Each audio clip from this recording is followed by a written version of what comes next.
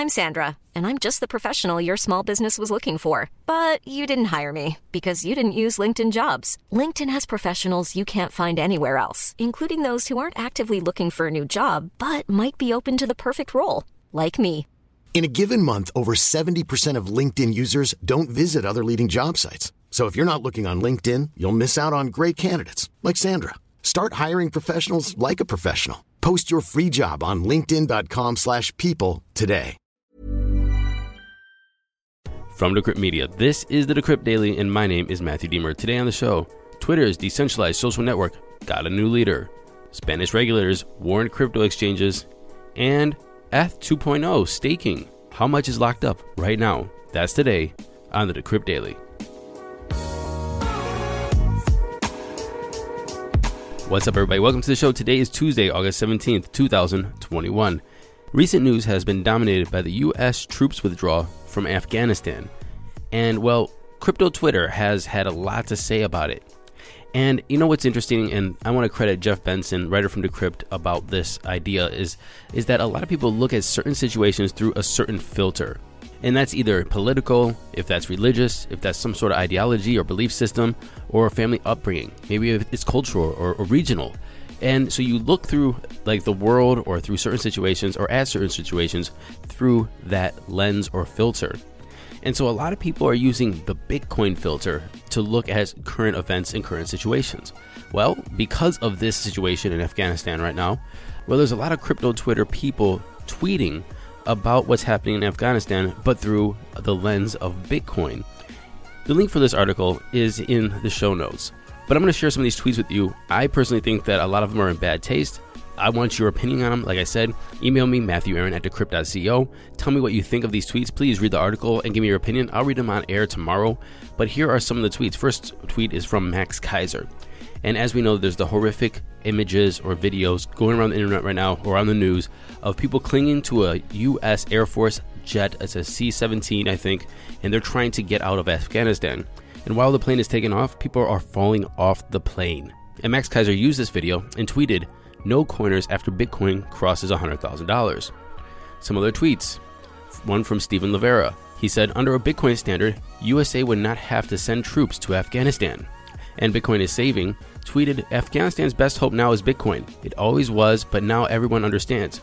Same goes for the rest of the world.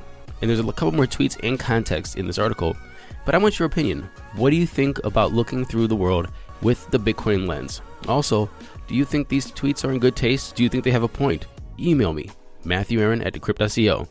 Now, to those crypto prices. Here comes the money.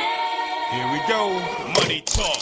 And I'm recording this at 11:45 Eastern Standard Time. Bitcoin, $45,708, down 1.3%. Ethereum, $3,166, down 1.3%. Binance Coin, $420, down 1.2%. Cardano's $2.05, down 3%. And Tether's in the number 5 spot.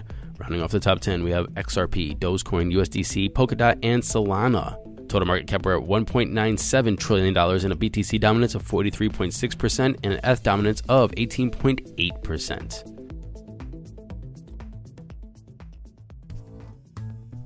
Moving into today's headlines. Spain's National Securities Market Commission, or the CNMV, has warned crypto exchanges Huobi and Bybit that they are providing investment services without the required licenses. This announcement also targets an additional 10 firms that are allegedly providing investment services without a license. If you guys remember, way back in the day, like a couple weeks ago, Binance was hit by multiple financial service regulators around the world. For example, the FCA in the UK, regulators in Cayman Islands, Malaysia, and in Italy.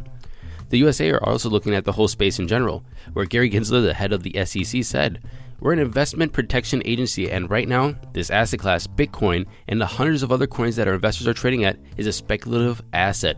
What we want to do is provide some of the basic protections against fraud and manipulation." So, it seems like regulators around the world are looking closely at the crypto space and making moves. BitDAO has launched its governance token BIT by raising 112,000 Ethereum, which is about $365 million, from 9,200 participants in a DUX auction that concluded today. The token is currently trading for about $1.83. So BitDAO is a DAO, or a decentralized autonomous organization. So what a DAO is basically a shareholder kind of structure, or a voting system that allows you to vote on the development of a certain platform. You can vote on where the expenditures are going, or what, for example, protocols or technical improvements that are going to be added to the blockchain or added to the system or the protocol, and all kinds of other things. It's basically governed by the people. And how it's governed by the people is up to the DAO for the most part. Sometimes it's like a winner-take-all sort of thing. So the more tokens you have, the more tokens that is staked, the more investment that you have, the more votes that you get on the chain. Some people have it weighted. Some people have it so you only can cap out at a certain amount. Some people just have everybody gets an equal vote if you have the certain amount of tokens. For example, say if you have 100,000 tokens, everybody gets the same vote. No matter if you have 100,000 tokens or 1,000,000 tokens, it's the same vote. There's many different ways to use a DAO, but that's what a DAO is. And speaking of the previous headline where we mentioned Bybit, BitDAO was founded by Bybit in June of this year. As we know, El Salvador's president announced that Bitcoin would be legal tender for the country, El Salvador. And as we also know, Bitcoiners and hodlers and crypto Twitter was like, yay. But there's a lot of people going, nay. Protests, lawsuits, criticism from multinational organizations, and now some of the world's top credit agencies are going, yeah, bro, you're making a mistake. Moody's already had their concerns, but now it's Fitch Ratings. What is Fitch Ratings? Well, Fitch Ratings, according to the website, is powered by human insight. Very, very convincing there.